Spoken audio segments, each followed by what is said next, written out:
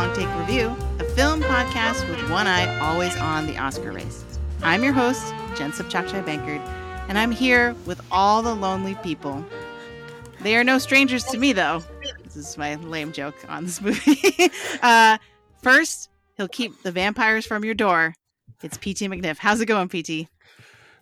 So I went to look up quotes from this movie to respond to you at this point, and every quote I was thinking of doing almost made me cry, and I was like, I don't think that I can actually deliver it. So that's my setup for how I'm going to feel about this movie. Okay. And I'll just say, hello, Jen. I'm doing well. How are you? Hello. No tears. And he doesn't get to decide when it ends, and I'm sure he wishes this podcast were shorter. It's Antonio Elefano. How's it feel to be finally reviewing this film, Antonio? I know you've been asking to do it for a long time. I know I have. Maybe I didn't hold you all those lonely, lonely times. And I guess I never told you I am so happy that you're mine. If I made you feel second best, I'm so sorry I was blind. You were always on my mind. You were always on my mind.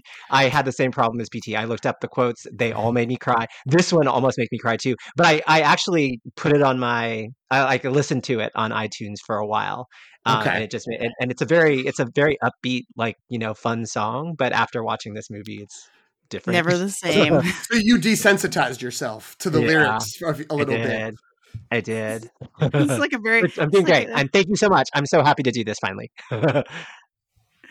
Amazing. So we are here today, curious to know what subset of our listeners understood any of that. We are here today to review Andrew Hayes' romantic fantasy, All of Us Strangers, which actually just left theaters. And it is, conveniently for you listening to this episode, it is slated to stream on Hulu this time next week on February 22nd. So we're recording this on Thursday, February 15th. By next weekend, you will be able to watch this movie on Hulu. It tells the story of Adam, a screenwriter who lives alone in London and has to confront the loss of his parents, along with the prospect of starting a new relationship. Now, let me tell you, writing that was hard to do so without spoilers. So I'm pretty proud of myself for that one. This movie sadly got left completely out of the Oscars. Don't worry, there's going to be plenty of lamenting about that today. But it does have 6 nominations at the British Oscars, otherwise known as the BAFTAs, which are this weekend, in fact. So this haunting film with a strong ensemble cast was named in the top 10 independent films by the National Board of Review. And of course, it received a Long Take Review award from us for Andrew Scott for Best Actor. Which that's the only thing that matters, is that we recognize this movie, right? So yeah, I just wanted to take the chance to read all those accolades, because you're not going to hear about this in the Oscars conversation in the next couple weeks, but that's no fault of this film. So if you're listening to us for the first time, if you're like, I have no idea what this movie is, and should I be still listening to this podcast, we will have a spoiler-free section designed for those who have not seen the film yet. And it's basically so you can decide whether or not you want to check it out. We will issue a very clear spoiler alert when we shift into spoiler mode for the rest of the show. PT, if listeners don't want to be strangers to us after they hear this episode, what can they do? If they want us to always be on their mind, people should follow us wherever they get their podcasts. Look for the Long Take Review in your podcast feed. They can also subscribe on Substack, which is where it is hosted. Jen's Substack, thelongtake.substack.com. But you can find us in all the other usual places: Apple Podcasts, Spotify, Overcast, etc. They can also check us out on Instagram and Threads at The Long Take Review to get more social-based updates about the show. Amazing. Thanks, PT. So we are just about ready to get into talking about All of Us Strangers. But first, we do have a couple of items for a movie news update. Just in off the wire, it's your Hollywood news. It's been too long since I've heard that. It really has been, and when Greg's not here, it's even better. It is, because it's like he's here now. Or shaking his fist that I ever turned that into our movie news bumper. All right, so, Oscars. I was looking at our calendar to sort of schedule our future episodes and panicked because the Oscars are actually quite soon. They're only in a few weeks. And so, campaigning is really hot and heavy right now. And so my first item of news I wanted to talk about was the Academy Luncheon, which is basically this big lunch that they have with anyone who has been nominated this year for an Oscar. And they take this like massive and awkward looking class photo. Have either of you seen this online? Yeah. It's like, because they do call it a class photo because it literally is like them on risers standing awkwardly next to each other and like in this huge photo. The best is when, like, I saw one photo where it's, you know, while they're assembling, and so the people like on the far right of the photo, stage left, have to like stand there for an extra like 20 minutes or so while everyone else, you know, filters in, gets in position, and, you know, gets lined up properly. So yeah, it seems like a real ordeal for them. What's fascinating is that they're not grouped in a way that's sort of like by like category or anything. Like I always look at them just like, where's the famous people? Right? Like there's always like particular people that I'm sort of looking for, and they're always like scattered about. Like it makes sense, like Lily Gladstone's next to like Martin Scorsese, but then like Divine Joy Randolph is like right next to Martin Scorsese, and like, oh, that's an interesting conversation. And like, you know, Sandra Huller is all the way on the far left, so I was wondering why she's all the way there. Annette Bening's up there with Cillian Murphy at the top. So it's Jodie Foster not the thing. For some reason, that's the person I was looking for. but yeah. Oh, was she not? Was she not there at all? She was not there. Okay. There were a few people who weren't there, but she was one of the notable ones who wasn't there. Yeah.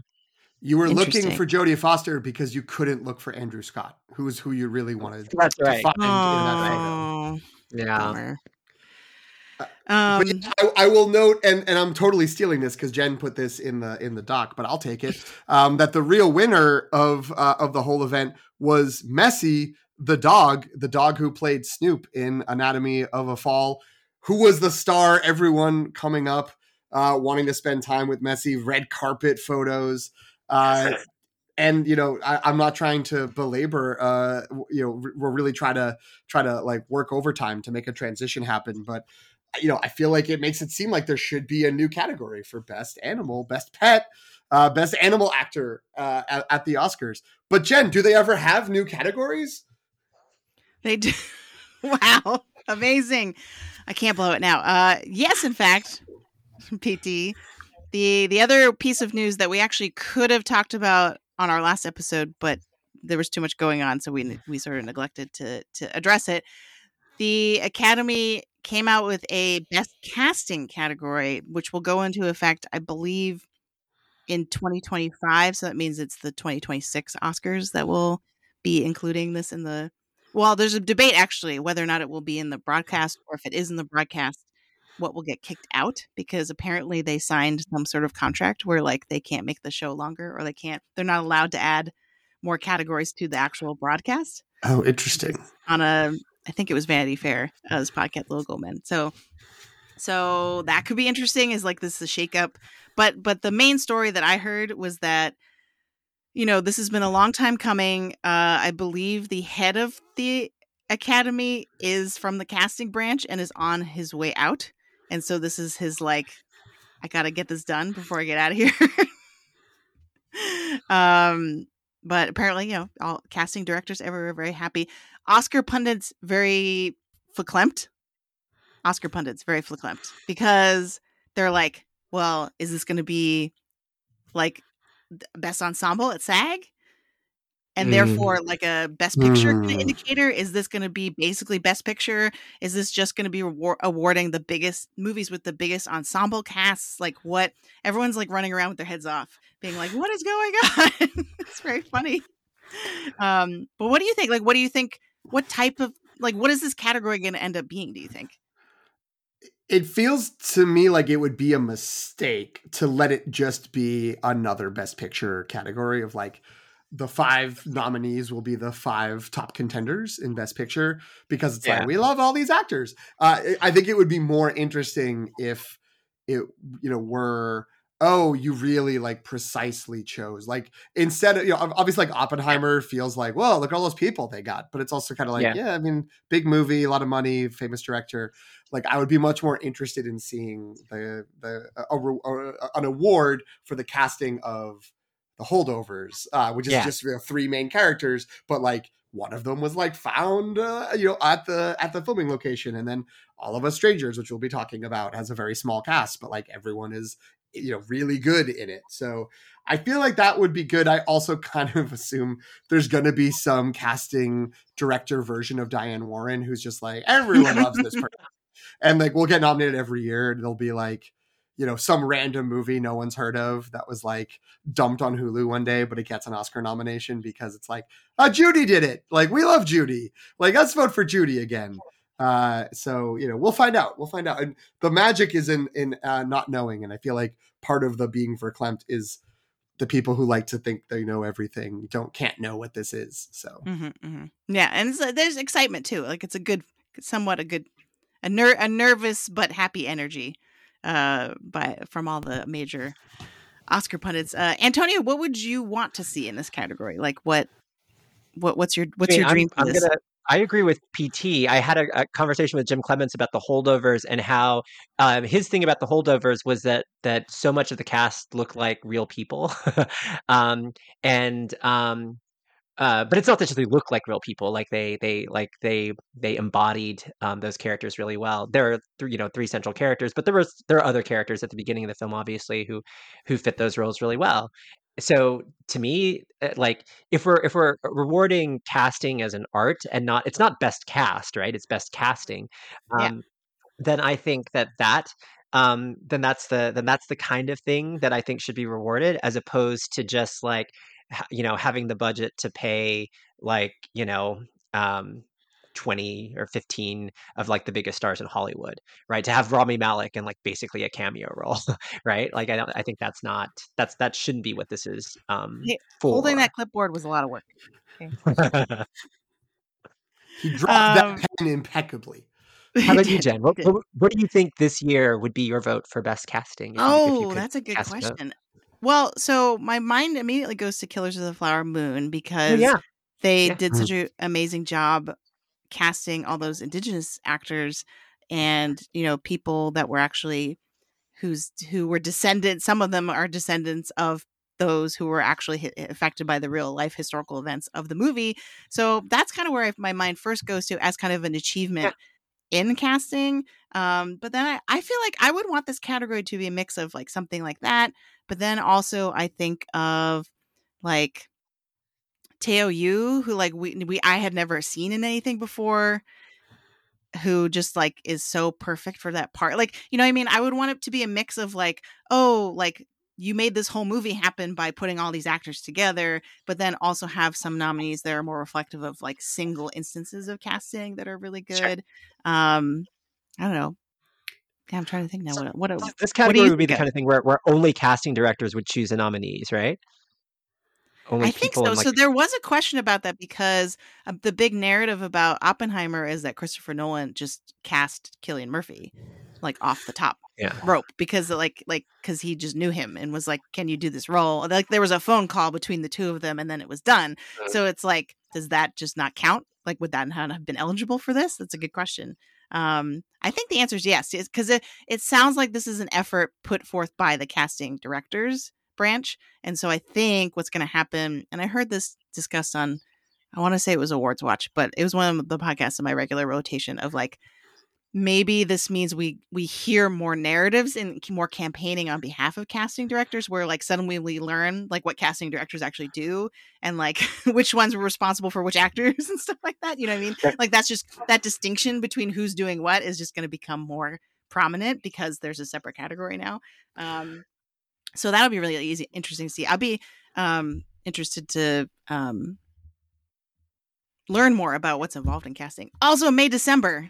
That's probably another. I agree. Yeah, great call. Right? I have a feeling that even if Cillian Murphy and even if it were Cillian Murphy, Matt Damon, Robert Downey Jr. were all cast, and Emily Blunt, maybe we're all like, Christopher Nolan was like, this is who I wrote it for. Like, call them. that the casting directors would probably say, oh, but it's like that person who has one line in the background of one scene, like nailing that person is as much a part of the job as getting a famous star person to be in the famous star person role. So I have a feeling Oppenheimer would probably still get nominated this year because, they would want to, I don't know. I wouldn't be surprised, I guess. I don't think they would like disqualify it because, a director chose things. I also wonder if there's a degree to which, like what you were saying, Jen, about, we're going to hear more about it. If there's going to be times sort of like Bohemian Rhapsody winning for editing after the tensions with Bryan Singer, where it's like, yeah, they got a really good cast despite the filmmakers and despite the like studio interference, that like there will be some inside baseball component to who gets actually nominated, who gets attention within the field. That will just confuse the rest of us. Yeah, but might lead to some interesting tidbits. That's true. I like it. So yeah, excited to see where this goes. I know, Greg's not here. Was he the one? Or I don't remember who it was. One of the four of us was like, "Oh, what about stunts?"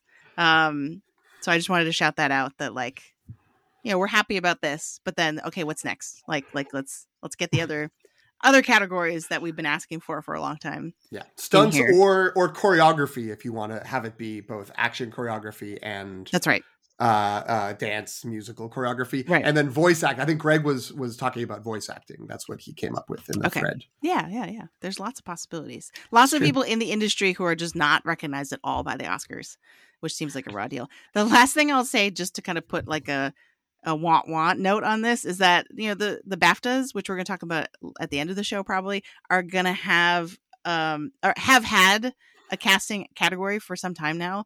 They once gave Joker this best casting, so I'll just leave that there. This is just additional information for everyone. All right, so I think we are ready to get into, I know Antonio's been waiting long enough. We'll get into our short takes of All of Us Strangers. I want to keep this pretty short, this and recommendation algorithm, because I just, as soon as I started trying to write anything about this film, I was just like, spoilers. Oh no, left, right, dodging everywhere. So we probably are going to like just try to keep these fairly brief. So make this a short take. But what were your general impressions of the film? We'll start with Antonio, since this was this actually your favorite movie of the year? No, it's not my favorite movie. I mean, I think, it wasn't on my radar until actually you, Jen, mentioned wanting to see it, that it was really high on your list. It was ironic that you were the last of us. Well, it's just because it came to your area like last, but it wasn't on my radar. But then I was like, Jen wants to see it. I'm going to go see it, and it was just stunning. I thought I'd like it anyway based on Andrew Haigh. He did a show called Looking on HBO, which I enjoyed, which I thought was very good. And then the cast: Andrew Scott, Paul Mescal, Claire Foy, and Jamie Bell. I love all of those actors. And I just thought it was just staggeringly beautiful on so many levels, and just a really rich movie experience that I will not soon forget. And I think you'd have to be dead inside not to be moved by this. PT, what are your thoughts? I kind of wanted to say I'm dead inside, but no, I was very moved by it. We're just gonna insert you crying for like 5 minutes straight. Just sobs. I already said I couldn't really. I pulled a few quotes and then I was like, all these are just sad. But no, it was sad in a good way. I thought this was very moving, and I feel like it was a movie that really was walking a high wire act. There's lots of ways in which it could have gone wrong. And we will discuss probably once we get into the spoiler territory, that what I've said to both of you off mic, that there were a couple times where I was like, I may not like this. Like, I may not like what this is doing. But it always proved me wrong, and always sort of was making the right choices, and came together in just this, just waves of emotion in something that I think could have been cloying and manipulative, or feel cloying and manipulative. But it didn't. And I think that it's a real credit to both the telling of the story, the writing and directing of it, but also these core 4 performances, all of which are incredible. And really, even if what we're saying is like, I don't think I want to watch a movie that's really sad, that sounds awful, that like it's worth it for the acting. It's worth to see the craft of what these actors do. Jen, how about you? Yeah, there's not much more for me to add. I definitely agree with both of you. It's absolutely beautiful, devastatingly sad, just like gut punch, soul crushing, like any like insert standard extreme adjective in here. But for me, what really makes it memorable is it takes things we think we've already seen, a family drama and a relationship drama, and tells them in a completely unexpected way. At least for me, like I was, because I that's why I would say, like, if you have not seen this movie, go into it knowing as little about it as possible. Like, I know that's hypocritical because we're asking you to listen to our podcast about it right now in theory, but like, right after we're done with this part, right, just go watch it. I would say if you haven't seen it yet, because like the less you know about it, the better. And I think a lot of the thrill of watching it, in addition to the emotional impact, is kind of the, it's not twisty in like a thriller sense at all. It's just unexpected. It's kind of the best word I think I can use. So, yeah. And the acting is amazing. And it's something that if you had written the spoiler version of the movie's plot premise and shown it to me, I would have been like, that's ridiculous. That's not going to work. Like, this sounds absurd, but it's just so well done. And it's so believable and like just really, really drew me in. I will have to say, though, that I did not all out cry during this, not because my heart is made of stone, but because I procrastinated seeing this movie, and it was like one of those things where it was now or never. It was the last day it was going to be in theaters near me, and it was a 10 o'clock screening, and I was by myself in the theater. And then in the last act, some random dude came in and was just like shuffling around. Like, he didn't just like sit. And I was just like, wait, why are you coming in now? Like, this doesn't make any sense. And like, so then I got really nervous and scared and like panicked, and was like I had to split my attention between making sure like nothing weird was happening, and because he kept getting up and moving to different seats. Like, it was a very weird situation. And just making a lot of noise, and just like, so yeah, I couldn't be as emotionally vulnerable as I think I would have had I been even just like watching this at home, probably, or just watching this during the day with other people in the room. You know what I mean? Like, so it's a very unusual circumstance, but otherwise, like, so I had to appreciate this more on an intellectual than like a raw and emotional one, I think. But yeah, sorry to but I feel like that has to color my review. I mean, I'm mad that this guy interfered. Yeah. I'm mad that he took it away from you. Yeah. But talk about spoiler mode. This guy. And then I know, right? And then I kept wondering like why he was there, and I was like, does he just not want to go home? And like, this is one of the last movies that's playing right now in this theater. I don't know. Like, it was it was just so weird. I've never had experience like that. There's a big difference between going to a movie at 9 o'clock versus 10 o'clock. Because I do the former fairly often. And I've not had this problem. So he was trying to figure out how to process Lisa Frankenstein and was like, well, this looks like a place I can do that. Right. Or he had just gotten out of Argyle. It was like, I need something to bring me down to earth. No. I need to pick me up. Right. Okay. All right. So, I think we're ready to do a quick recommendation algorithm. We've all given kind of a general endorsement of this film, but I want to get more specific about like who in particular would really like this movie. So the recommendation algorithm in which we establish the audience of a film. So again, trying not to get into spoilers, I feel like the genre or genres this movie inhabits are somewhat unusual. And so like I had a hard time thinking of like a reference point of like, oh, people who like this type of movie should go watch this. But so help me out here. Like who should be seeing this movie? What kind of reference points can we set up for them? This is a hard one. I was when I was thinking back to sort of like what kind of movies I'd well, I started with qualities of the film, and one thing is that it's talky and pretty theatrical. It has a very small cast, and it's so that reminded me of last year, Women Talking, which was also talky and very theatrical. Mhm. So people who just like love like excellent dialogue, excellent character work, and enjoys like just like an acting showcase. I think this would be good for them. And then the other thing that I thought of was like a sustained sort of mood piece like Lost in Translation, which is also kind of a relationship drama too. So those were the two. Those are my additions to the algorithm. How about you all? I don't know. I'm remembering going. Jen, it was at your birthday party. We were all standing around in a circle talking, and I had just seen Past Lives, and you had both seen it like a few weeks earlier. And we kept telling people to go see it. I was like, it's small and it's quiet. And I think Antonio was like, that's not selling it. That's not like, it doesn't sound positive to people to lead with that.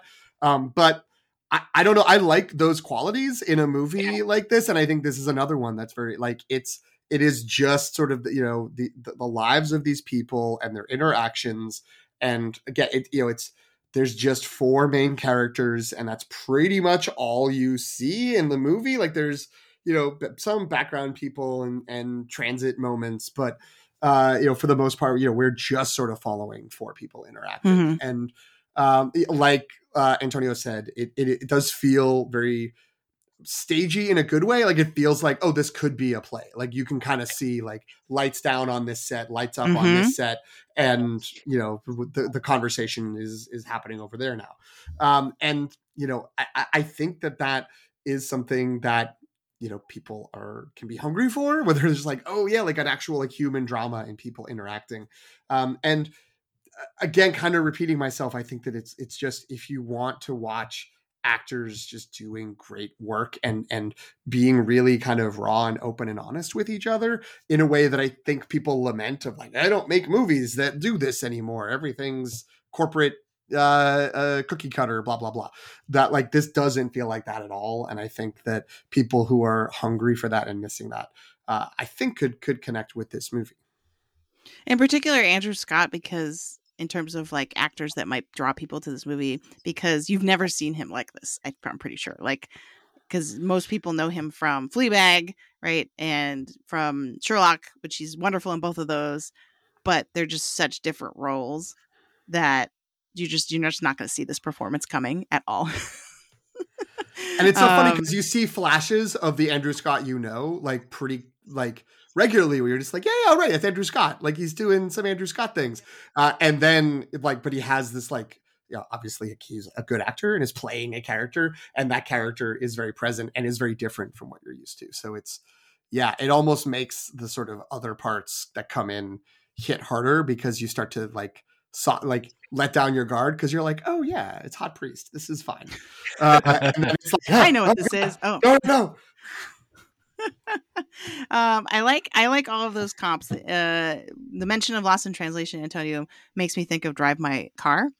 Oh yeah, yes. Because I feel like and especially PT, you mentioned the transportation scenes, like the repetition of like being on the tube, being on the train, like going somewhere over and over again, like that actually is very Drive My Car in terms of the quiet and the kind of people staring out windows. Like this is a people staring out windows movie, for sure. In a good way, in a way that's like, we'll be moving. I think that's good. Are we ready to go spoiler mode? I'm dying to go into spoiler mode. It's hard to hold back. Yes. So we are about to go into spoiler mode. If you have not seen All of Us Strangers and you do not want it spoiled, and trust me, there's a lot of big spoilers to be had for this one in particular. We've been really good. We've been really dancing around some major things that are just a basic part of this movie. So we are going to discuss the plot in a lot more detail and spoil everything. So this is your time to exit, watch the movie. It's going to be on Hulu really soon, and then come back and rejoin us for the rest of the conversation.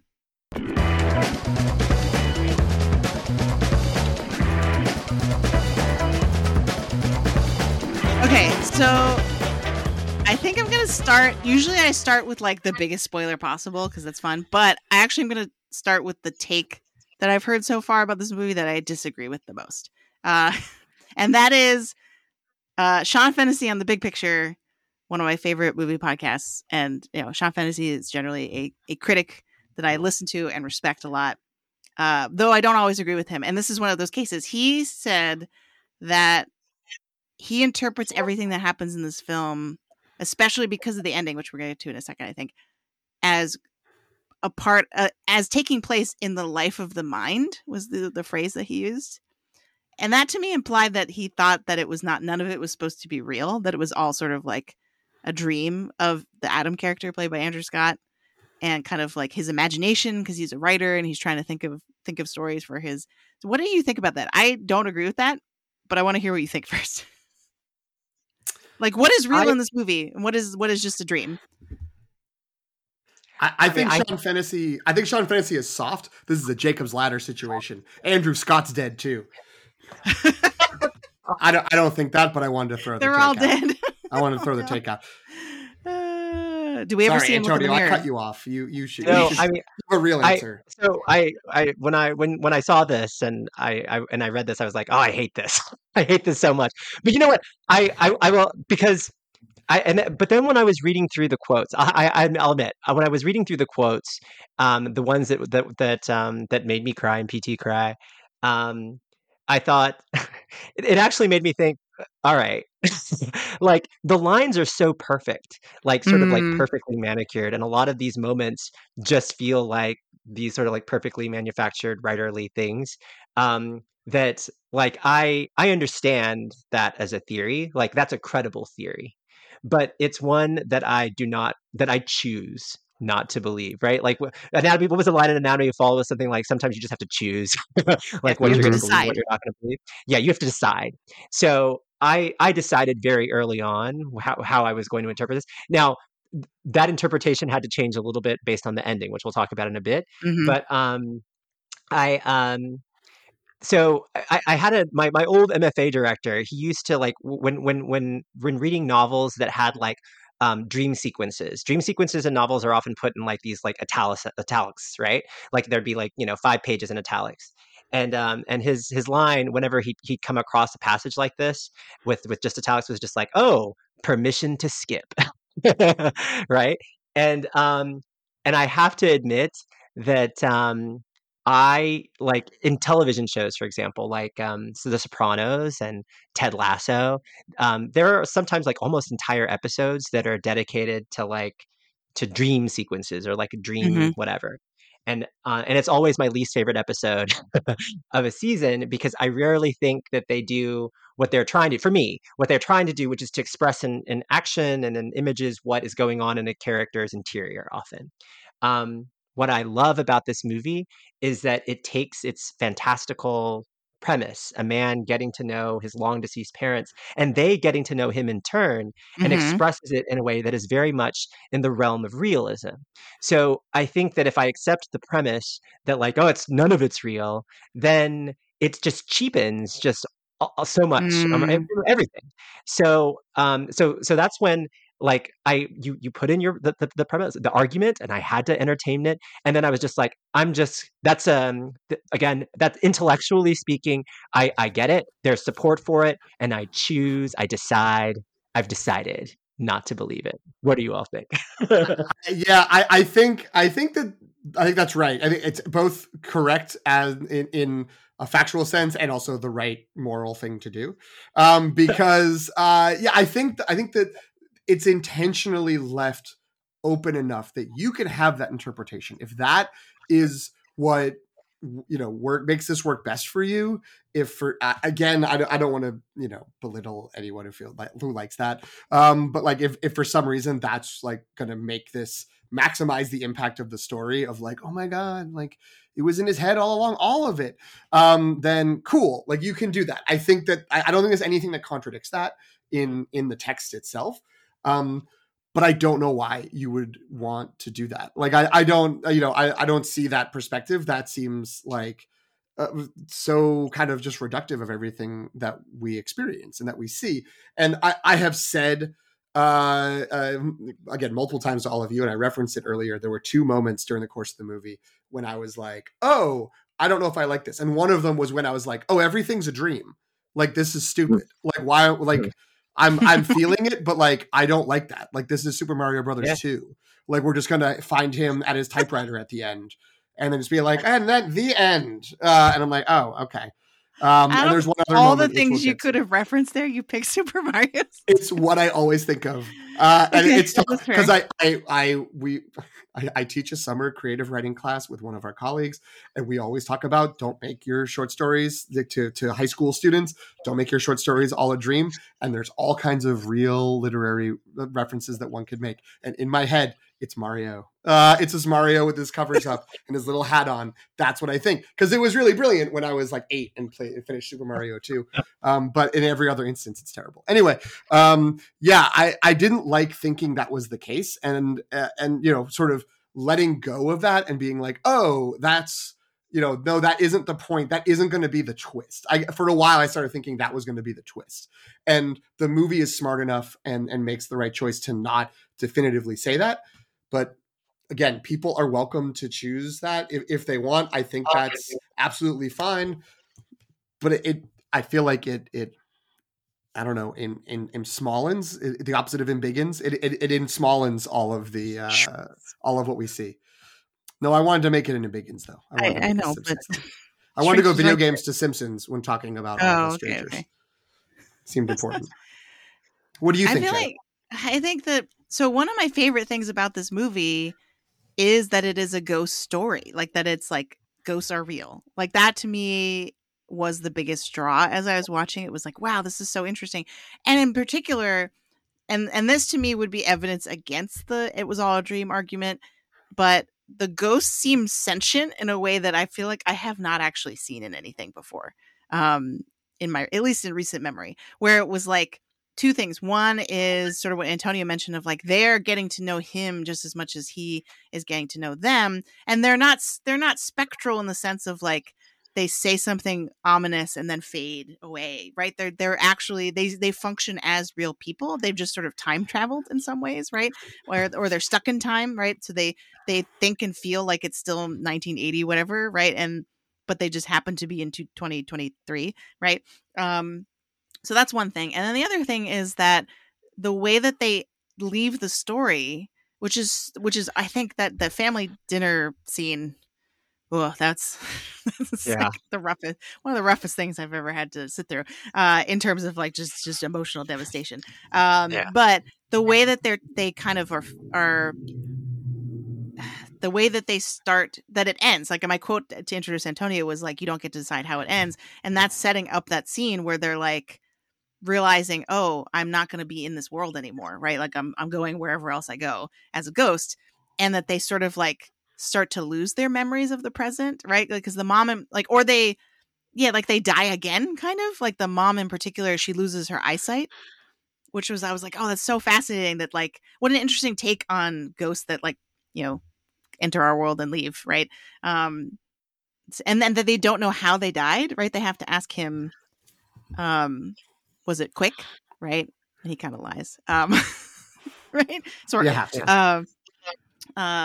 So like all of those things, how like, giving the ghost almost like agency, but also vulnerability in a way that I just stereotypical ghosts. Like if you think of like the ghosts in A Christmas Carol, right? They're the exact opposite. They're only there as sort of allegorical figures and to be like, woo, like, and then leave. Like, whereas these felt like real people. They just happened to be dead.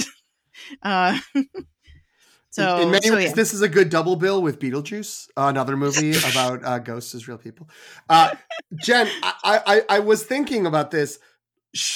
In case there are people who barrel through the spoiler alert, but like listen to us talk without having to go see the movie, should we explain what we're talking about? Like even just briefly, like what happens that like he's talking to his parents. He gets to go and speak to his parents at the age they were when right before they died, but when he was, what was he, like 10 or 11 or 7? I forget the exact age. I don't know. I just, in case there's people, they might be like, what is happening? Like, what is being If talked they're about? super, I mean, they shouldn't be here. Honestly, get out of They here. shouldn't, but just like people shouldn't think it's life of the mind. I know. Everyone's allowed to, approach and do things incorrectly. Right. And I guess, okay, so I'll do it by way of extending the point that I was making. So the other thing that makes this so interesting is that the way that he discovers them, right? It's not like there are no jump scares. He's not like, who's there? I heard a creaking in my old house. It's literally like he shows up, like he's visiting them and they live there. Like they're just like, hey, what's up? We're here. Like, and they're just living in their old house like they used to without much ado. Right. And so this is what happens where he goes back to visit his childhood home, and then his dad is just like in the driveway, and then they kind of act like they were expecting him, right? He's like, come on in, your mom's waiting, right? Like, and they're like, oh, let's put the kettle on. Like, they're doing all these mundane things. They're not making a big deal out of the fact that, wait, you died 12 years ago. Right. And there isn't there's never a conversation about like, how could you be real? Or like, why are you here? You know what I mean? Which I think also very smart, because it makes it less about are they ghosts or are they not, and more about sort of like what does it mean for them to be having these conversations at this point, and to reconcile all these things that they couldn't have before, right?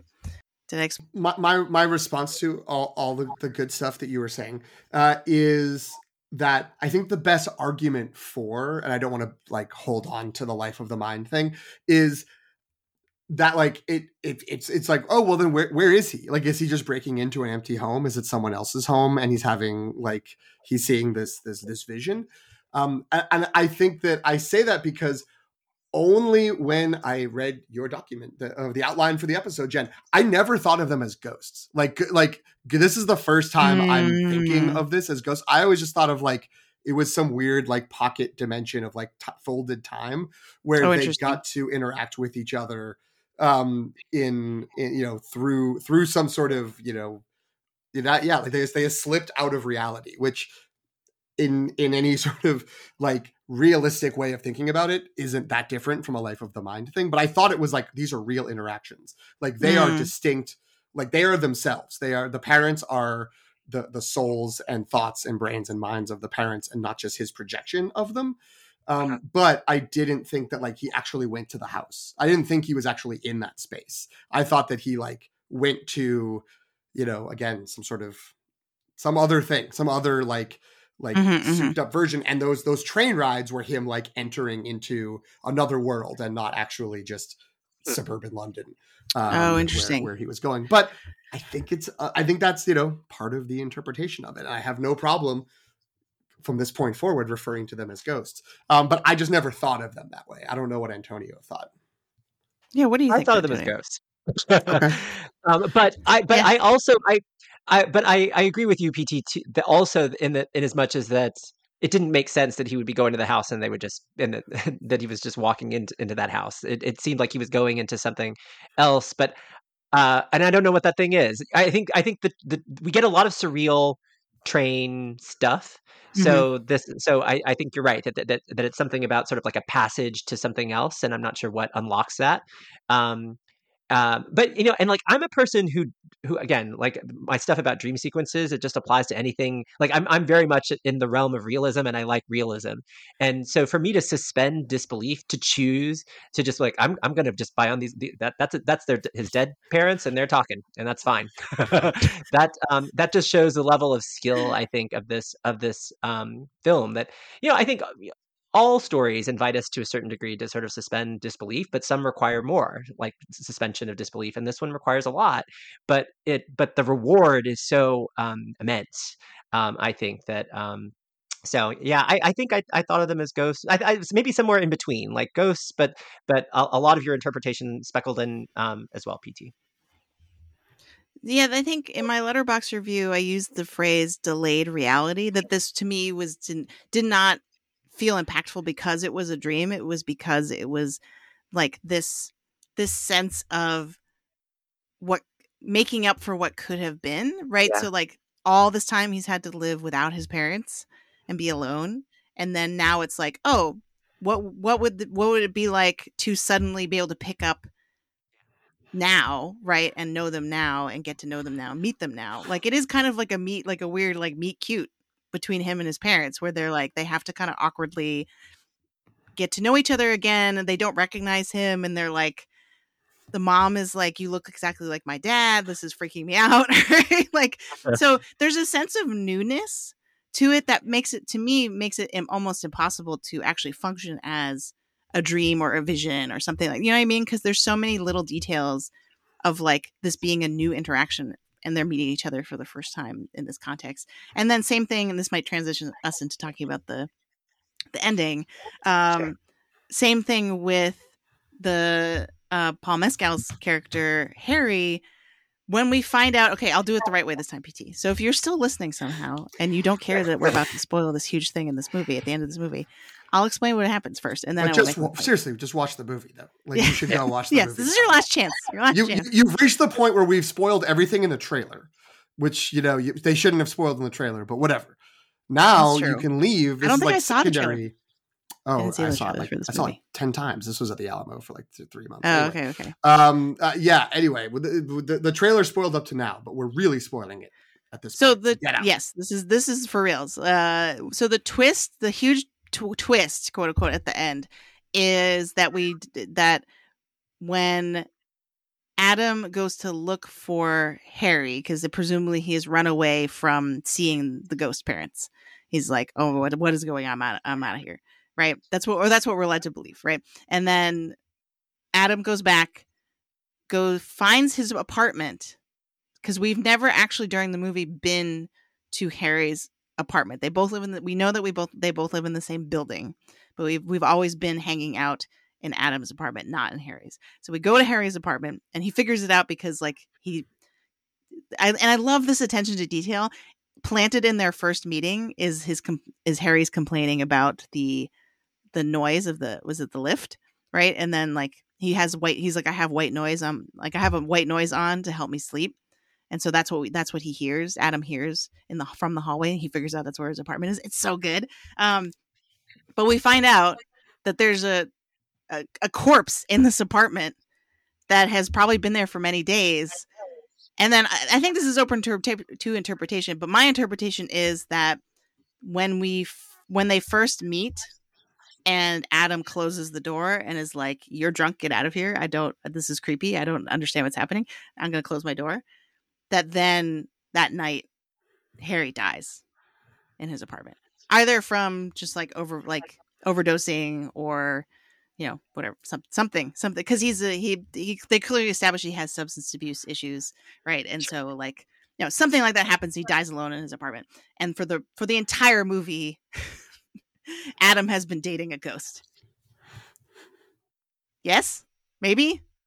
What do we think? I agree with that. I think it's also possible that they never talked at all. He just saw him in the window one time. And that was like, I guess maybe that's my dream of the mind, is that everything with Harry was something that he created when he was like, or that he was opening the sort of portal to talk to his parents, and this other person showed up, like that Harry was already dead when they had that first conversation, because he makes the Vampires at My Door reference, which is really about the song that Adam remembers, like, and not the song that Harry remembers. So, but either way, I don't think that there was any actual human interaction between the two of them since that time, since that initial door conversation. But he's holding the same bottle. I feel like visually the camera tries to do so much to be like, hey, like to evoke that first night. But he also sees him from the street because of the fire drill. And so I think he's holding the bottle then. So I think everything, maybe not the white noise thing. So maybe that is the enough evidence to throw it off. I don't know. I felt like that was possible. But I'm not married to that theory. What do you think, Antonio? I thought that the first interaction, their first, like at the door, I thought that was a real, like that they had that conversation, and then the rest, I don't know what to make of the rest, right? Exactly. And so, okay, here's my thing about like, I'm so curious about your reaction to the ending, because by at that point, after he had the conversation with his family, the goodbye, like the second goodbye, right? Um, I was already a wreck, right? And so then you get to this moment, and like the movie, I don't think it cheats toward this ending. It's obvious throughout that something is sort of amiss, right? And that there are hints all throughout, more than hints. But there was just the same part of me that was like, I choose to believe that he was talking to his dead parents. His dead parents were talking to him, and that's real. Also chose to believe that like he's gonna go home and Harry's gonna be there, and they're gonna. I don't know how it's gonna work out exactly, but Adam needs a win, right? There's got to be some glimpse of like happiness and something to look forward to in his future after resolving all this fraught stuff in his past. And then this happens, which wasn't surprising so much as like, and I'm not sure if it was disappointing, but I was just like, I can't anymore. Like my heart's already broken. I can't break any more than it's already broken. So and I think that my one, I was talking to someone else about like, I just wish he wasn't dead. They were like, well, that won't work. You can't. He has to be dead. And I was like, I guess. But I think the one, Why? Because it's too happy. Otherwise? Yeah, I don't know. I mean, I don't know. And it leads to the one sort of artistic decision at the end of the movie that I actually didn't agree with, which is that the sort of last image of them sort of like spooning, holding one another, and then as if that could sort of like make up for the rest of this, we're gonna just have this one nice image, and that will take away the fact that this is just like an incredibly devastating thing on top of an incredibly devastating thing.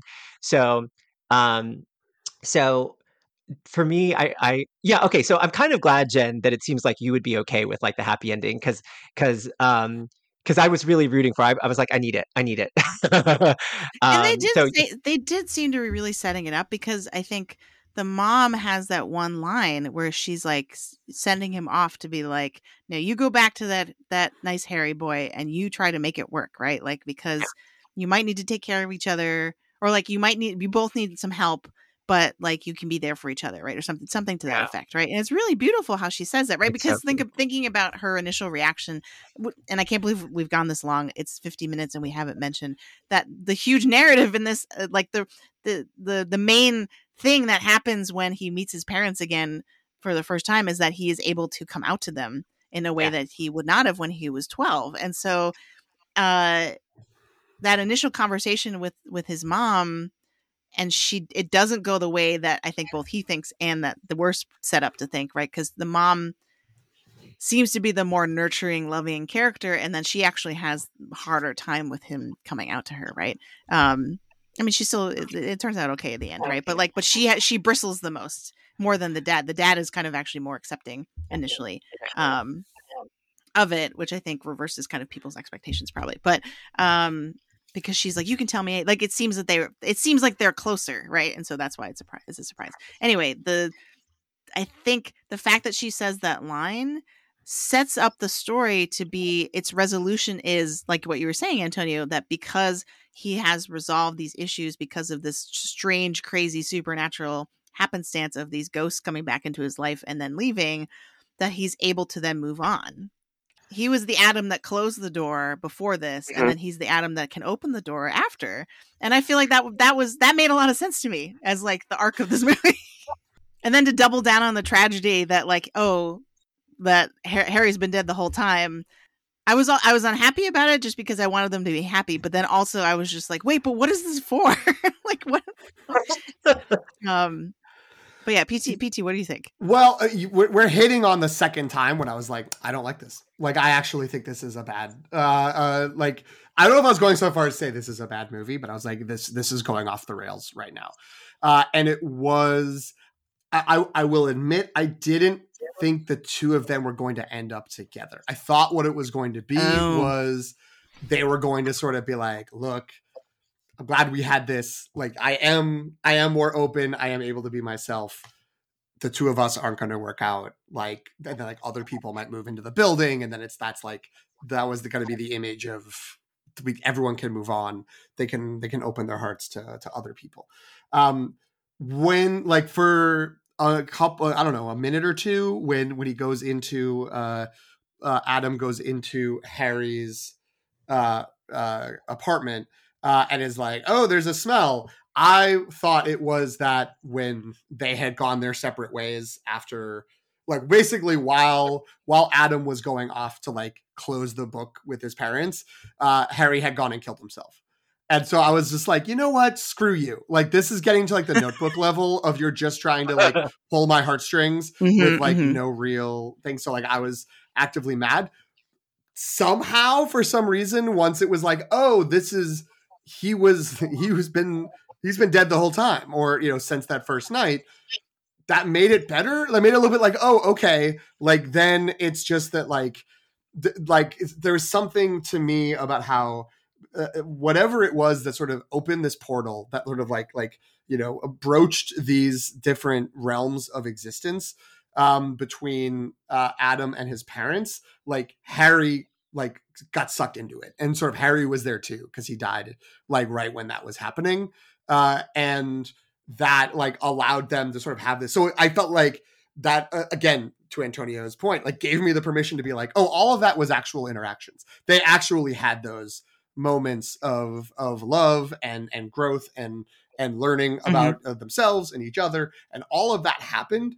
And you know, then I was back around to it, and then I can't put it into words, and I can't put my finger now on why, but that the closing image, not necessarily the closing image of the two of them like on the bed with Andrew Scott with Adam like sort of singing the song to Harry, but the pullback into just like everyone is just stars, like basically everyone has their own sort of world. That image was, I was just sort of like, yes, brilliant, like A+, this movie's wonderful. And I don't really know, I don't remember why I felt that was like, that fully brought me back, like, and made all of this make sense. But there's just something about the cosmic nature of how it was presented and the magical realism of the whole story just made it seem like how it was just like, yeah, we are all, you know, and again, it's all of us strangers, like all of us are just off in our own little galaxies, like doing our own thing, and we have all these things happening around us, and you know, that's okay, like we can exist in that, and you know, that's we can grow and learn and improve and accept within that space, even if we are very far away from technically someone else. To me, the first I'm going to make a silly point, and then I'm going to make a more serious response to what you just said. The silly point is that to me, in that moment when they kind of like bink into like a star at the end, I was like, he's been dead the whole time too. They're all dead. They're all in heaven. And then I was like, I had to walk myself back from that. I was like, no, that can't be what it is. But that's sort of where my mind went. So I have kind of the opposite interaction where I'm like, I kind of don't. I feel like that's almost too much ambiguity at the very, very end to be like, and aren't we all stars? We're all here, like. And I'm like, no, I just really need to know like where are these people and what was happening to them. Right? So part of me has that frustration. But here's my counter argument as to like why this all works, and why Harry being dead all along actually fits in with what the movie's trying to do. So one is, I go back to my idea of this delayed reality. It's not a dream, it's a delayed reality, because the way in which Adam sort of feels the same regret with his parents of like, they never got to know me, the full me, right? I never got to tell them who I really was. And now I can. This is sort of the thing of like, kind of making up for the regret of like, I was not in a place to be accepting of a relationship or to be open to, or like my heart was not open enough for someone like Harry before. But now, because he's a ghost and I can now interact with ghosts, like I am able to sort of like to have that reality deferred, right? To be like, oh, okay, like I can do it now. So I'm going to do it now, even though it's no longer possible. So I thought it creates a nice parallel with the parents in a way that's really interesting in terms of where he is as a person, and like and then also Adam's story of like, because they have twin coming out stories sort of, right? Like, or like their interactions with their families. That's where the title comes from, All of Us Strangers, that because I think Harry has the line where he says, I've always felt like a stranger in my own family, right? And part of that is because of once he came out, he became sort of like, he says, like on the edges of his family, like he's not at the middle, like the heterosexual relationships in his family are, with like married and kids and stuff like that.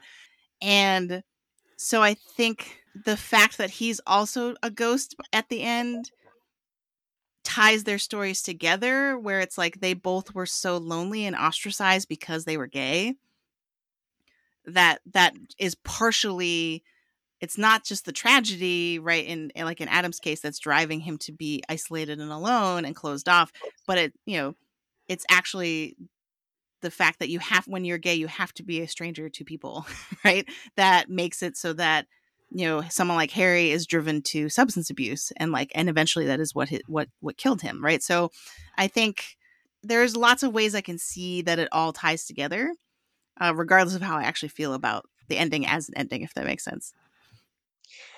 I think it's important to note this was adapted from a novel, right? And I think that if you're adapting a novel, I'm a big fan of just like whatever, adaptation is adaptation. You can change things, but this is probably too big. Would have been too. I assume that the novel ended this way, right? With Harry being dead. And my guess is that it contains additional texture that would perhaps make it more palatable to me and to Jen. um, that in that form, but and not feel like a little bit of a slap in the face at the end. As beautiful as it is, and I like. I still adore this movie, even though I didn't. It was like in the same way that sort of like Past Lives was like the perfect ending. This was like not that, but it was still a movie that I heartily recommend to people, because just I mean, some of these scenes. I mean, you've mentioned some of them, but I think that one of the heartbreaking exchanges was when the um, the dad was talking about how he could hear his son crying Mm-hmm. in his room, and so the dad, feels bad now, and he's like, "I'm sorry, I didn't come into your room," and then Andrew Scott, adult Andrew Scott, of course, would say what any adult would say, which is like, "It's fine, it was a long time ago." But he breaks when he's saying that, right? He says like, "It was a long time ago," and starts to cry, and then I started to cry because it just sort of shows that like I love your phrase, Jen. As soon as I read it in your review, is delayed reality, right? Um, that these things, these wounds that we sometimes take as kids, like we carry them for a long Mm-hmm. time, and sometimes they get resolved and sometimes they don't. And part of the wonderful grace of this movie is the ability of characters to address those as fully formed adults, and to have conversations that allow them to move beyond them and to grow from them, in a way that that people typically don't get to do, right? And so that's, I think, why part of the reason why I just decide I made certain decisions about how I interpret this movie, because that's the only way that it sort of like makes emotional sense to me. It's the only way that it Yeah. sort of makes artistic sense to me. It's the only way that the beauty of it can stay sort of preserved in my heart. So yeah. And you alerted to this earlier when you said that the conversations are like almost too perfect, or like too, Yeah. but I think that works with the themes of the movie, right? That it's like Mm. the fantasy of this movie is as much the nature of the conversations that are taking place Yeah. as it is that the fact that there are dead people walking around, right? Like that's part of the fantasy, is like, we normally, living people in real time, never have the types of like resolutions Yeah. and catharsis that a lot of these Yeah. characters have with each other, right? Yeah, and to Here's be like, here's oh, a I'm glad you grew up to be like a good person. You know what I mean? Like there's a Yeah. lot of moments they're just like impossible. They're just impossible. They would never exist in real life. When I was going through lines that I really liked in the movie, I pulled this one, and this was actually the line that as much as I loved it, as much as it broke my heart when I heard it, it actually brought me back to the theory that you started with, Jen, was that like, oh, this is all a writer's invention. And it was when the dad said to Adam, "I know I was never good at saying it. I couldn't get the words out, but I do love you very much. somehow even more now that I love you, right? It's so sort of perfect in that, like, you could imagine a writer in the situation like that the character is in, Mhm. imagining that this is the ideal interaction he could, like, the one thing that he could get his father to say to him, and it would make him feel whole, is something like that. And it's almost too perfect. I have something terrible to say, and I'm glad Antonio already brought it Good. back. The more that we're talking about it, the more I'm like, maybe this is just something that, like, it's what he was writing the whole time. And the fact that this guy, random stranger, came to his door, he's like, I'm putting him in the story too. And like, fine, like, that's going to be a Right. thing. And all of it is a spin out from it. I think the fact that and maybe this is what I liked about it, just sort of getting this weird sort of celestial cosmic image at the end, is that it didn't explain it. It didn't say, and here's what it was. It wasn't like cut to the, EMTs wheeling Andrew Scott out being like, Right. I wonder what he was thinking in his final moments.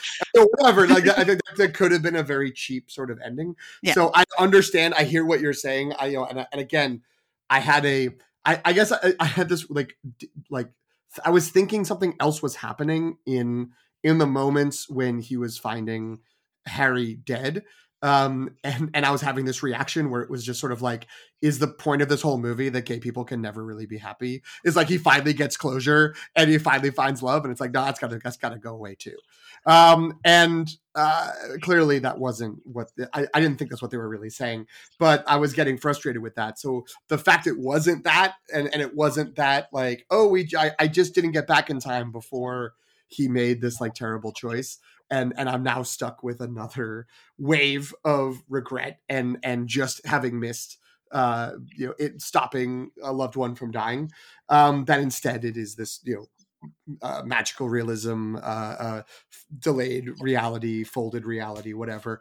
I was like, okay, like I made peace with it in the way that maybe Antonio was saying, which sounds a lot like we have to, like, that feels like it's giving it leeway and excusing stuff that is bad, but I don't think either of us mean it that way. It's sort of like, no, like this is very ambiguous, and it's very kind of, again, it's just fantastical in a way that like we don't usually think of when we think of fantasy. And yeah, I've just thought that leaving it open-ended, not having a clear closure, letting it be something that you can decide what exactly happened, and like the only thing that's real is the emotional truth of what happened between these characters. That's what I thought was beautiful about it, and why I think it works, even if it doesn't get to the level of a past lives ending. But then again, what does? That's a fair point. So I think, because my next question that I'm going to ask is what we have in the rhetorical situation. So I'm gonna pop us in there. All four of us, regular co-hosts on the show, so Greg's not here, so it's us plus Greg, are writing professors in varying capacities and have an academic background in writing, English literature, creative writing, all this stuff. So we like to use the rhetorical situation to sort of use our academic experiences as a lens through which to look through a film.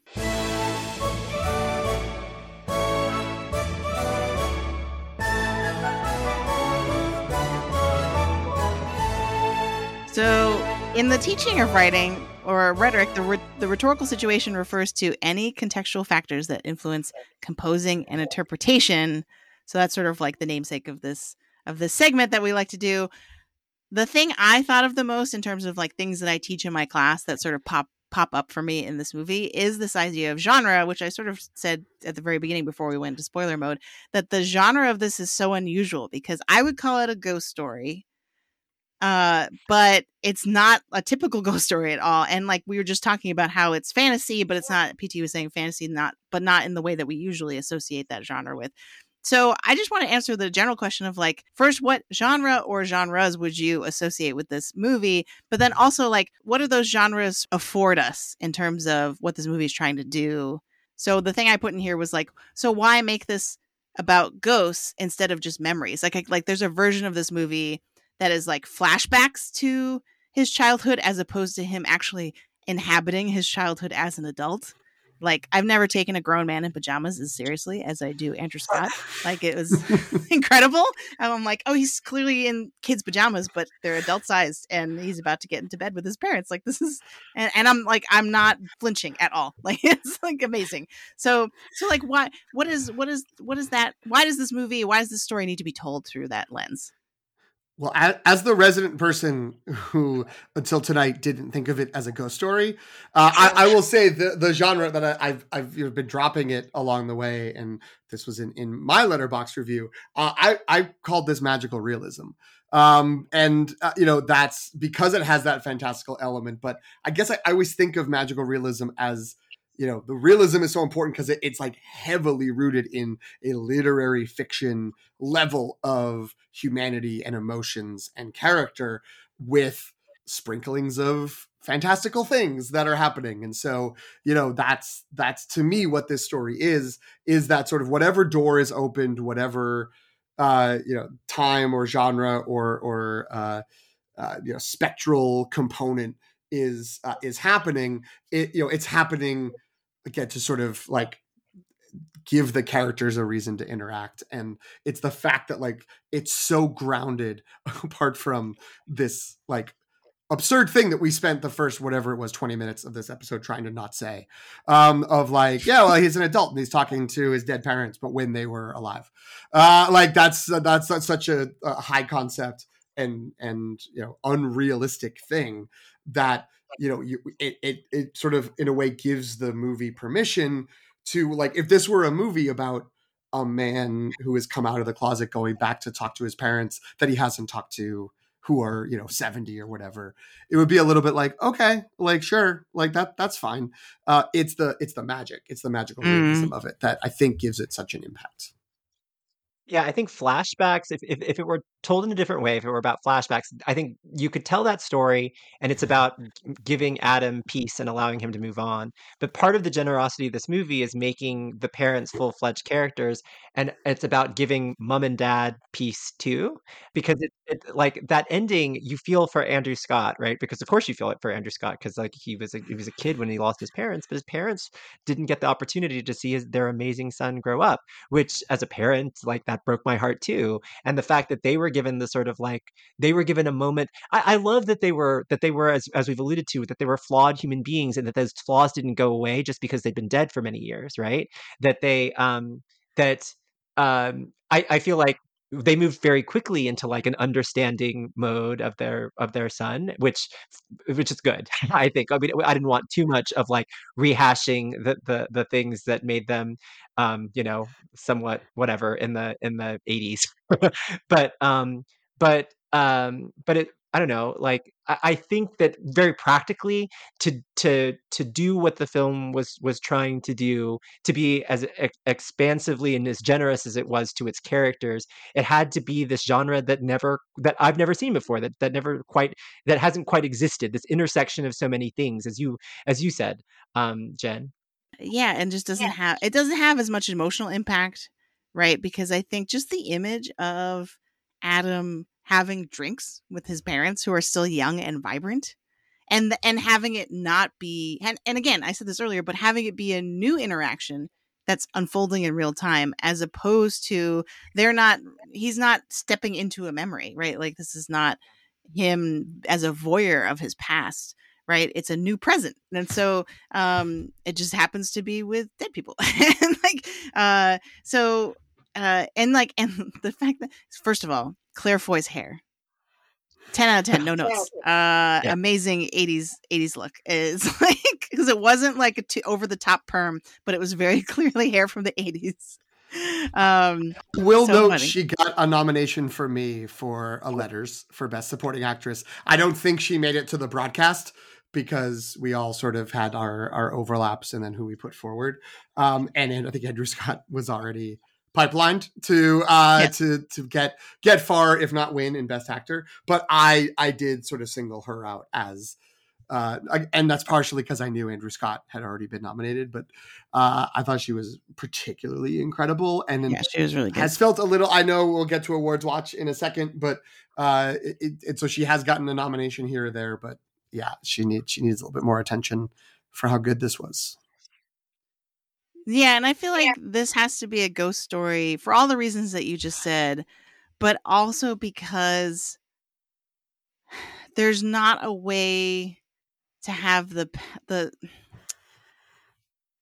in particular, because I feel like we're so enthralled with the storytelling overall that I feel like we're not honing in on the coming out story quite as much as we maybe should be. So let me try to refocus this a little bit. And I feel like the fact that it's a ghost story is necessary for telling this as a coming out story, or as a story about what it's like to be gay, right? Which, to be clear, I am not. So I'm saying that as an outsider, right? And like critiquing this movie, which has its limitations, obviously. But it seems like the perfect way to stage these conversations. And I think part of the point is like these, we were saying earlier, these conversations are unrealistic. And part of that is because of cultural attitudes towards gay people, right? That conversations that seem so open and free and rich in this movie are a fantasy because they're not socially acceptable in many places, right? So even still, and I like how that's baked in with the Harry character and the Adam character, because they are of kind of different generations. Like, they kind of establish through their conversations that their attitudes are different, even the language that they use, right? One uses gay, one uses queer, and then I think Adam is like, queer always sounded weird. Like they have very different approaches to their own identities, and I feel like, again, that sort of dialectic doesn't take place, and that sort of intergenerational conversation doesn't take place unless this movie is the way it is. Well, I think it could, but I think that it wouldn't be as engaging. I don't know, maybe that's like bad to say. I have never watched Looking, so maybe I'll defer to Antonio, who is a fan of it. But I am aware enough that Looking did sort of get into a lot of gay and queer characters, like dealing with modern life and dealing with the relationship scene and the dynamics of all of that. But yeah, I feel like there's, there was something to, I don't know, there was just something to having these conversations that, like, again, if it weren't, if it weren't like this, they could do it, but it would feel weird to be like, so like the parents lived for the last 25 years, however long it was, from the late 80s until when this is set, which I think is like the late 2000s. And it's like, you didn't grow at all, you didn't learn anything. So that really helps. And that, like, is a good mirror to what's happening between Adam and Harry.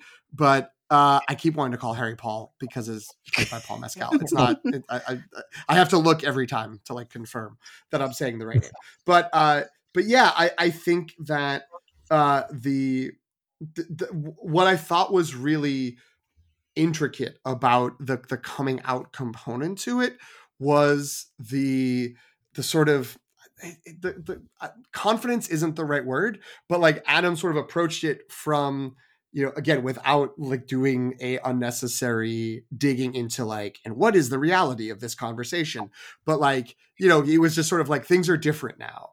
And his mom is like, I don't like, what does that mean? Or like, how does that work? And it's right. Like, well, she doesn't like, everybody's a lot more accepted. And she's like, oh, okay. So like, you're happy and you're having good relationships. And he's like, well, no. And so like, I thought that like, in a way that was like him coming, like sort of facing the fact that, he was like, oh, all this time had passed, all had moved on. He has done all of this work, or so he thought, but how trapped he was in that house and in that small town or, suburban village. And that like, he hadn't let his heart open up as much because it had been so damaged and wounded so much by the loss of his parents, which of course had nothing to do with the fact that with his sexuality, the fact that he was gay is just an accident. But it all became so intertwined for him, and that sort of like when Harry points to his chest, or like, I think at first he says to himself like, this all got bound up, or however that is, it's like, don't let that happen again, like that devastating. But I think that is sort of, again, like they can wrestle with the truth of all of that, and again, if it's just like people in a restaurant talking about it, it's sort of like, I don't know. Right. But if it's like this interesting layer of the unreal of it all, I think really makes it, I don't know, makes it sing even more. The line that you just referenced, I think, is the thesis of the movie. The like everything got tangled up, because it's what joins the identity part of the story with the loss and grieving part of the story. You know what I mean? Like it's a nice way to be like, no, all of this is connected. We're not just telling, like, this character doesn't have separate storylines. Like everything is tangled up. There's a making of film about All of Us Strangers that I watched, where Andrew Haigh, the director, revealed that the film is actually shot in his old childhood home. Oh wow. Yeah, so part of what appealed to him about the story was, I think that some of the things about coming out in particular were things that he resonated with. I mean, he made very clear in the making of documentary that he's like, my parents are alive. they're not dead. But I mean, there's so much texture about like that place and that's so specific to like that time of year, like the posters on the wall. And it makes sense now, because it's like he was recreating his own, like this is literally the director's like childhood bedroom, right? This is literally the living room where he had, like, so I thought that part of it just made me appreciate the film even more, and it made sense that it felt so like specific and so lived in, which I think was important at the realism part of the magical realism. Yeah. Go on. Yeah, sorry, Jen. Yeah, I was gonna say I would include the music in that as well, because I think the one behind the scenes thing I had heard was that his Andrew Haigh's favorite song is the one that's at the end, the Vampires at Your Door, right? Which the name, P.T. probably would know this, like the name. I don't remember the title of the song. It's terrible. I should know. It's The Power of Love by Frankie Goes to Hollywood. There we go. Because it was, I have to admit that I only vaguely knew that song. I never knew the title. I didn't know there was a third Power of Love song after Huey Lewis and the News and Celine Dion. But now we have the full trifecta and the power we possess. But yeah, they do such a good job of transporting us back to sort of the how vulnerable we are as teenagers, right? Because it's like, a lot of teenagers process what's going on or their emotions like through something like music or and then there's also like I feel like the initial conversation between between Harry and Adam. Thanks a lot. Sorry. That big conversation between Harry and Adam where they're kind of sharing their stories, coming out stories, right? Or like what their relationship with their families are and stuff like that. That they talk about the word, like Harry says, I don't like the word gay because everybody called everything gay when we were kids. Like your backpack is gay. You know what I mean? Like the way he contextualizes it from in his childhood, I feel like is very powerful. And like we keep kind of having moments about that, like moments like that throughout the movie of like it all like returning to the site of your childhood.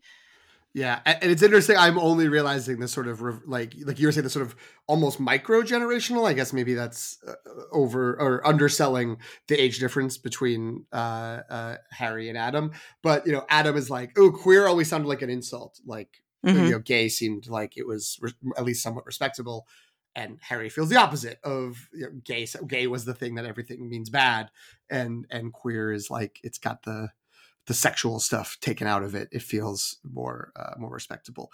Can I just say, pertinent to some of the discussions that we've had and points that both of you have made, I did, this is the kind of deep research I want to bring to this, which is while you were both talking, I clicked on the Wikipedia link for the novel. And the plot summary for the novel is very short. May I read it to you? Sure. So you can see what the novel story is. The narrator, Hideo Harada, a 47-year-old TV scriptwriter, meets a couple who bear an eerie resemblance to his dead parents and forms a friendship with them, visiting them often.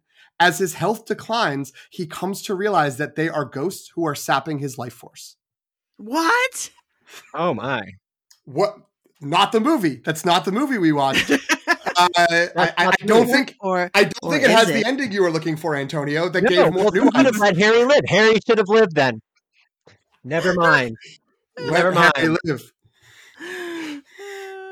Wow, that's taking it to like, talking about genre. That's taking it to like fable territory. You're like, you know what I mean? Like that's some monkey's paw stuff right there. I'm now more than I am mad that Andrew Scott wasn't nominated. I'm now more mad that there wasn't a Best Adapted Screenplay nomination. I know, because that's a crazy adaptation. So I had heard that the adaptation was pretty drastic.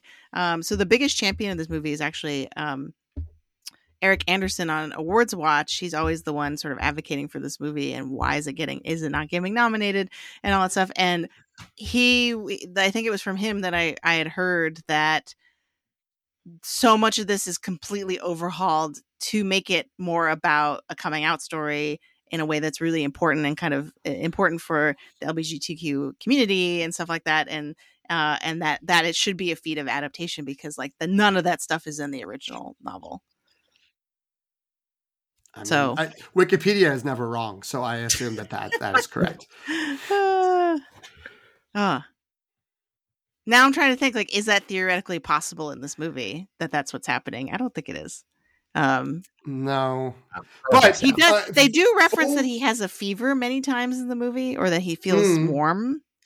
But that's because this is he's dying. That's because he's dying, and this is a Jacob's Ladder situation.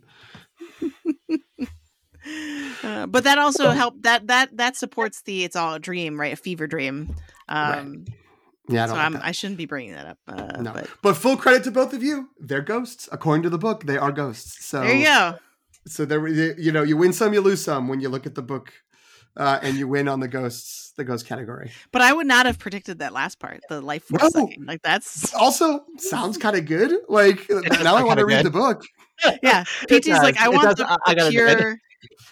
He's like I want the pure horror version of this movie. Let's go. Yeah. With the same cast, for the record. And then it's like a double feature. Oh my God, yes. Take that, Grave of the Fireflies and Totoro. Okay, so I think we could do Oscars watch, but not really Oscars watch because this is not nominated for any Oscars. Oscars lament. Yes, yeah. Oscars lament. So, I mean, what... Yeah, how do you want to do this? Do you want to do some Oscar fairy where we boot out some people so that this can get some nominations? Ooh. Do you want to just say yes, like what you would? I definitely want to do that. But before that, I do that. I want to ask you something, Jen, because ever since the Letter Awards, I felt kind of bad that I was so adamant about Andrew Scott for Best Actor, and you hadn't even seen the movie. So do you feel? So I'm curious now that you've seen it. Are you okay? Oh yeah. Yeah, I'm fine with it. Yeah, okay. I was like, I get it. It took not 15 minutes for me to be like, oh, I totally understand why we're doing this but I also at the same time kind of understand why his performance didn't end up getting nominated for an Oscar because it's not quite loud enough. Especially and Oscar voters notorious for not watching movies or not watching all of the movies or right. The movies to completion. And I feel like unless you make it to that diner scene, there's no Oscar reel, right? It's the performance is kind of too quiet, too subtle. Sort of like Greta Lee, right? Like I think it's a similar lack of flashiness that I think is making the performance suffer in the awards. If you think about the fact that, Oscar voters get screeners and they can log on to a website, maybe some of the older ones still get discs or VHSs, I don't know. And that they it's frequently sort of just like they may only watch 10 minutes and be like, yeah, I get it. And then move away. It makes a lot of sense that all due respect to these performers, both Bradley Cooper and Coleman Domingo got nominated for very brassy, showy performances that would get you excited right away to be kind of like, ooh, this person's really, they're doing it, they're bringing it here, let's watch this movie and see what's happening. Whereas this movie, again, quiet, slow, and small, in a way that I think is good, but I could very easily see it just be like, yeah, he's doing his thing, whatever, and folks not watching it, which is unfortunate because I would if we are going to move into Oscar fairy, I would bounce out either one of those. I would lean towards Bradley Cooper. We have not and may never will get to a Maestro episode. But all due respect, I think he's an excellent performer. I think he's doing a lot of work, and it's good work in that movie, and in his performance and his acting in Maestro. But it doesn't hold a candle to this. And Coleman Domingo is an excellent performer who's doing a lot of fun work in Rustin. But that movie is not particularly good, and there's he's elevating it, but he cannot elevate it that much. And whereas this movie and Andrew Scott's performance are just spiraling together up into the heavens, literally in the end. I would probably.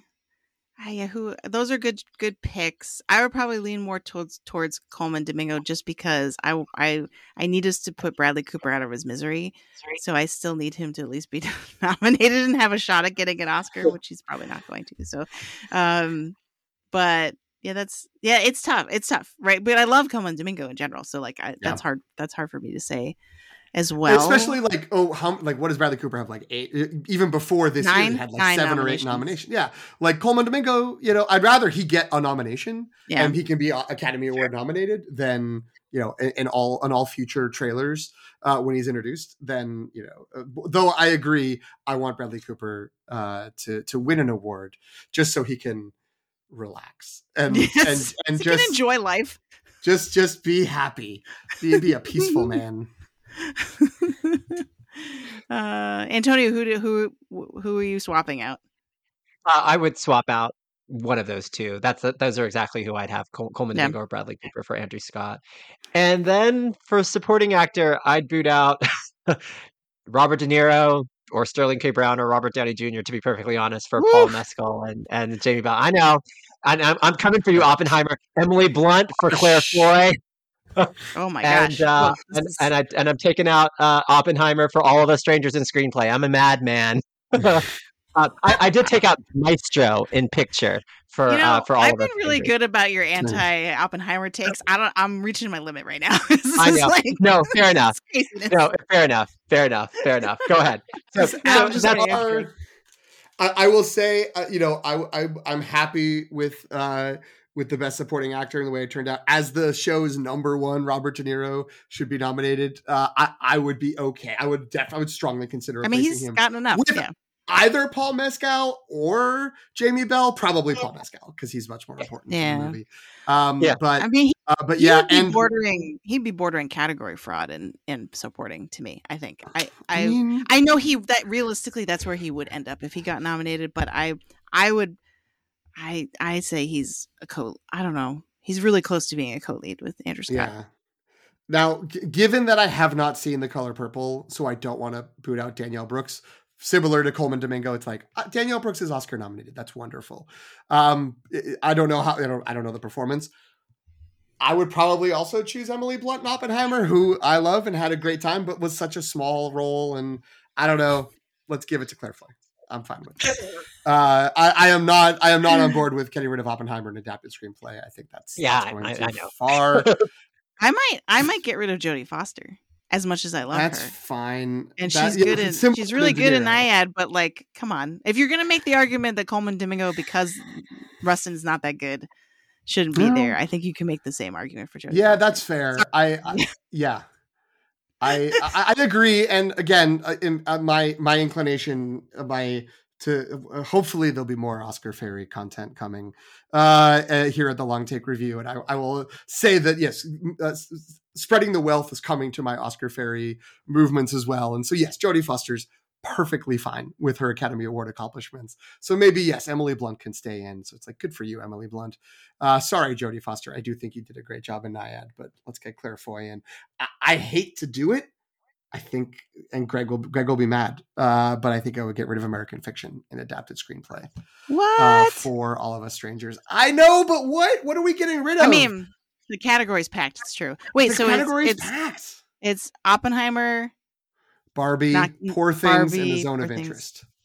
And to me, Oppenheimer and Zone of Interest have to be there. Like, that's my take on the screenplays. Antonio's free to disagree. I'm fine with that. Poor Things. I again, like, this is why Greg would be mad, because he likes American Fiction and is pretty off on Poor Things. I think Poor Things is a great adaptation. I think there's a lot of changes, and they really did add things. From what little I know about the novel, God forbid if Barbie gets taken out. I mean, barring the discourse that would ensue, right? Like, it's hard to separate those two things. But I could take American Fiction out too. I could see that. And like, I love American Fiction, and I love that screenplay. You know, it's possible that I could be talked into, you know, not taking anything out, but I think right now, like, I would rather leave the supporting categories in place and put the screenplay in, which is, you know, American Fiction is protected in supporting actor, but then is hurt in screenplay. I don't know. What about you, Jen? I'm going to bring in another category. I feel like I would have given this a sound nomination. Sound is so important in this movie because there's so much quiet, and which is why I probably wouldn't get nominated. But but just everything from because especially when they're in the apartment building, there's a lot of humming and kind of ambient noise. Right, there's the white noise from that Harry talks about, and then all of a sudden it stops. And I feel like the rhythms of that are so important to establishing kind of the mood of the movie overall. Yeah. And just like, so that would be my weird, like, it could have been nominated. Well, I have good news for you, Jen. You know what movie's nominated in that category that you can replace? It's Maestro. You can just kick Maestro out. We get it. There's symphonic music. The Creator, Mission Impossible, Dead Reckoning Part 1, Oppenheimer, and The Zone of Interest are the other nominees. Right. Okay. So I'm with you. I like that idea. Not just because I want to kick Maestro out of nominations, but I would prefer that. That would absolutely never happen in the actual process. But if we have the wand out, we're already here. We're making changes. Yeah. Why not? I like it. Anything else, Antonio, you'd want to change? I think that's it. I've done enough violence to Oppenheimer, and like Oppenheimer's fine, right? Like it's gonna steamroll, probably steamroll with the BAFTAs too, which we can start talking about that, because this is where this movie has a chance to win some awards. It did, I think even though Andrew Scott bafflingly was left off of the BAFTA ballot, it still performed pretty well. It still got a lot of nominations. More than I think people were expecting, given the precursors. So, why do you think Andrew Scott missed?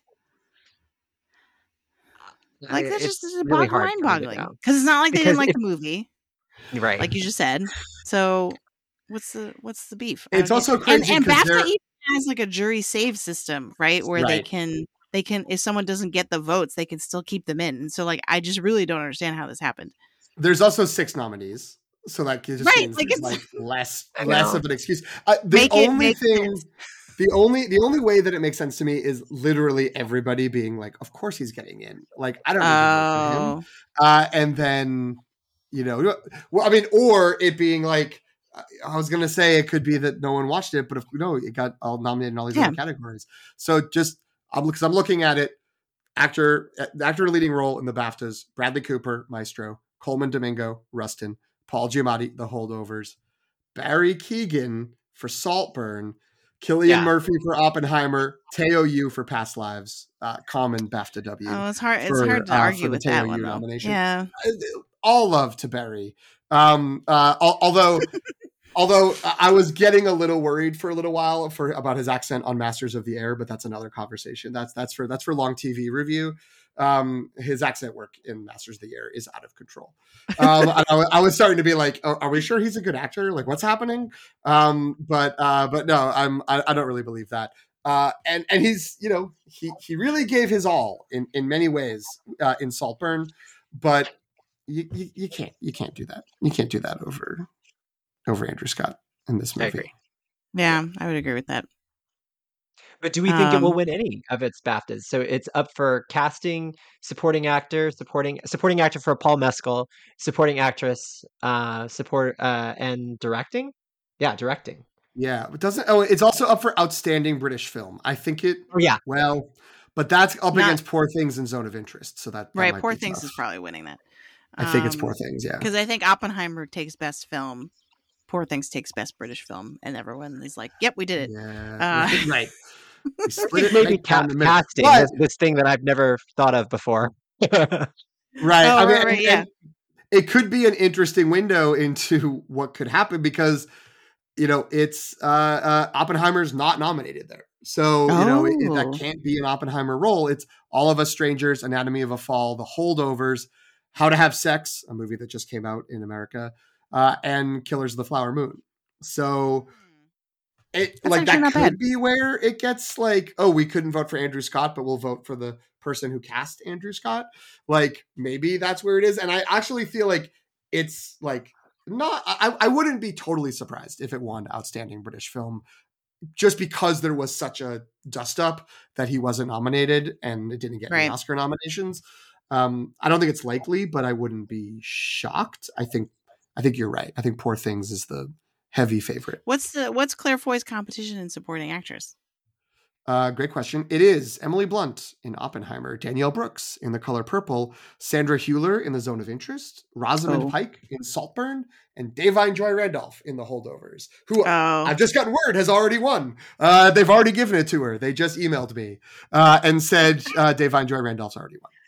I don't know. But she's won every other award. So I assume she's won. And I did hear this morning, this is terrible. I can never remember what I listened to too many podcasts. I don't know which one it was.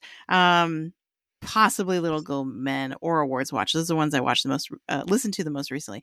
But they said she won the London Critics Awards too. So like it's over. Like that. We even now know British people like her. So.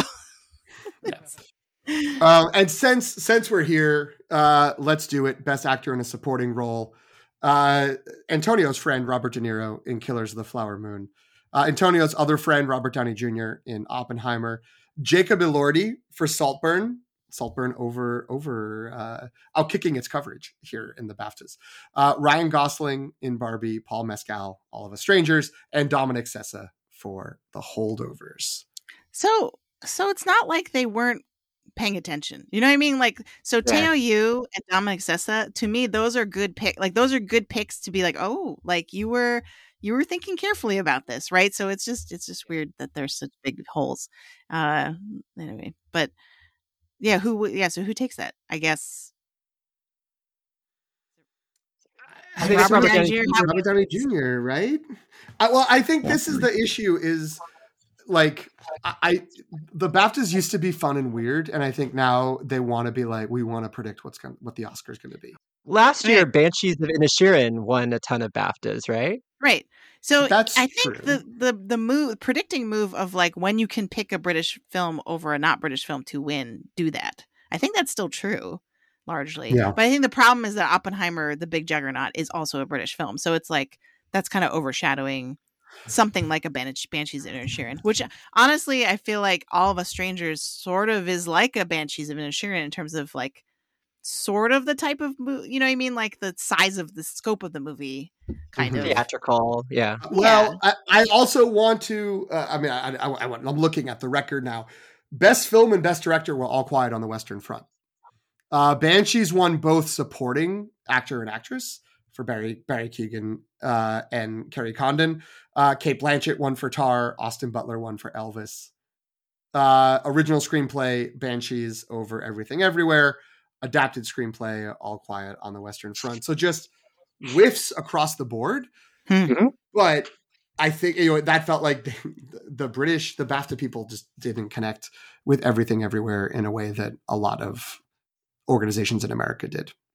Well, that's my point. Is like it was the front runner by then, and everyone was like, "What does this mean?" And the other half of the people were like, "Calm down. It's just British people being British." So. It is, and something like Killers of the Flower Moon underperformed at BAFTA. That's also, you can kind of explain that as like, it's a very American story and is not going to appeal to a more British or a European audience as much. And so again, I think it's more complicated this year because the big juggernaut, the front runner is Oppenheimer, which is also British. And so we don't have the elimination process as clearly as we would have in past years with like an American film competing in that top spot. So I don't know. We'll see. Wait, so is it winning anything? I think we just decided it's not winning anything except maybe casting. Casting. It might win Okay, casting. I mean, it might win casting. Paul Mescal. I could see Paul Mescal maybe. Right. Maybe. I saw something saying that like maybe Jacob Elordi, I was like, please. Well, I feel no. like the Saltburn, it depends on, like, I think the Yeah. Saltburn love has kind of faded a little bit, or at least is not as fervent as it was when these nominations came out. So, yeah, it's hard to say, but I don't know. And Jacob Elordi is also nominated in Rising Star. So if he's going to win anywhere, I Yeah. feel like it's probably there. But But that would make sense. Yeah. Although, So- shout out to Ayo Edebiri for also being nominated for the Rising Yeah. Star Award. yeah, Rising Star, a category the Oscars should have. Not that I want Oscars and BAFTA to have all the same categories, but that's a good one. I do feel like the Oscars Rising Star category would be like the Grammys Best New Artist, where it'll be like this person you've heard of for a decade, but the Grammys only just discovered them. And you'll be like, oh, sure, they're on their 5th album, but that's fine. So I'm curious how the Oscars would work it out, but I feel like they would screw it up somehow, or at least it would take a while for them to land on a formula that worked. Who are you putting in Oscars Rising Star? Like if with the American, not as British leaning version of this category? That's a great question. I Charles mean, Melton? Dominic Sessa. Dominic Sessa, yeah. yeah, Dominic Sessa, Charles Melton. I mean, I do love Ayo Edebiri as a choice there. Yep. Milo? Yeah, I mean, Gotta get Anatomy in there. Milo and Messi? Everyone wins. Everyone wins that way. Yes, So we sneak Messi in there? Messi, exactly. More Snoop content. More Snoop content. Yeah.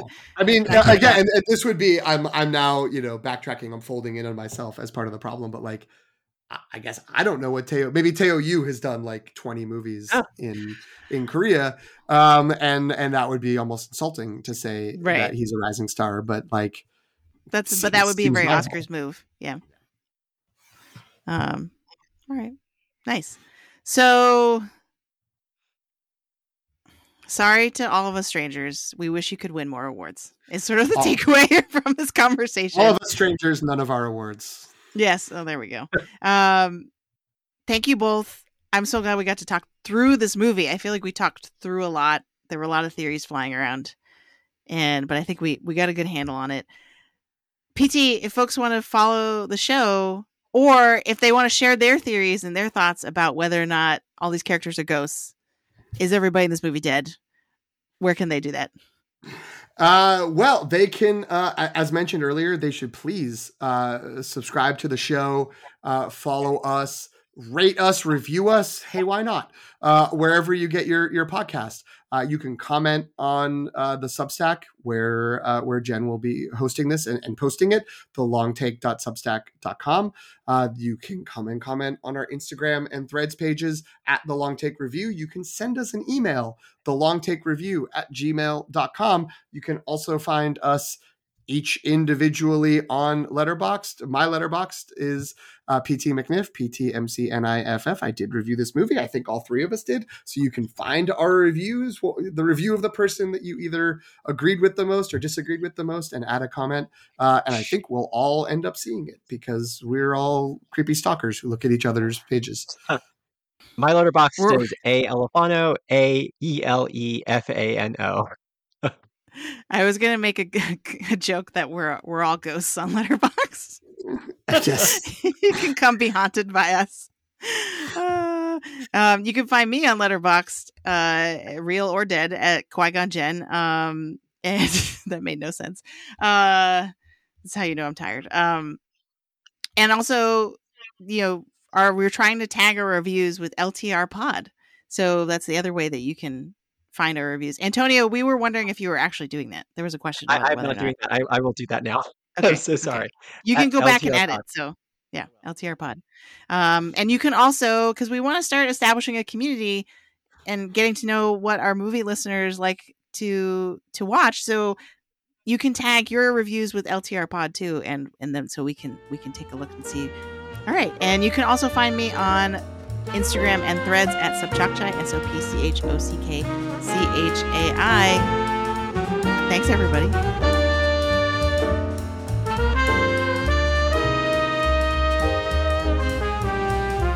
Thanks for listening. You can follow The Long Take Review on Substack at thelongtake.substack.com. Subscribe for free to receive new podcast episodes as well as written reviews of films with Oscar buzz and new films and series from pop franchises like Star Wars and Marvel. Welcome to The Long Take Review, a film podcast. God, this is not a good way to start. Not a good way to start, everybody. No, it's perfect. It's I'm just gonna perfect. completely start over. I did this the other day too. I tripped over a bunch of words. I don't know why. Welcome. No, That's what's good. going We on? need an outtake. We need outtake reels. Yeah, It's true. You can put this at the end. This At is the the, end, this is yeah, the for the little bloopers. for all This those is my people blooper who reel. listen to 2.5 hours about all of us. For Hasib and Greg. That's Thank you for listening. okay.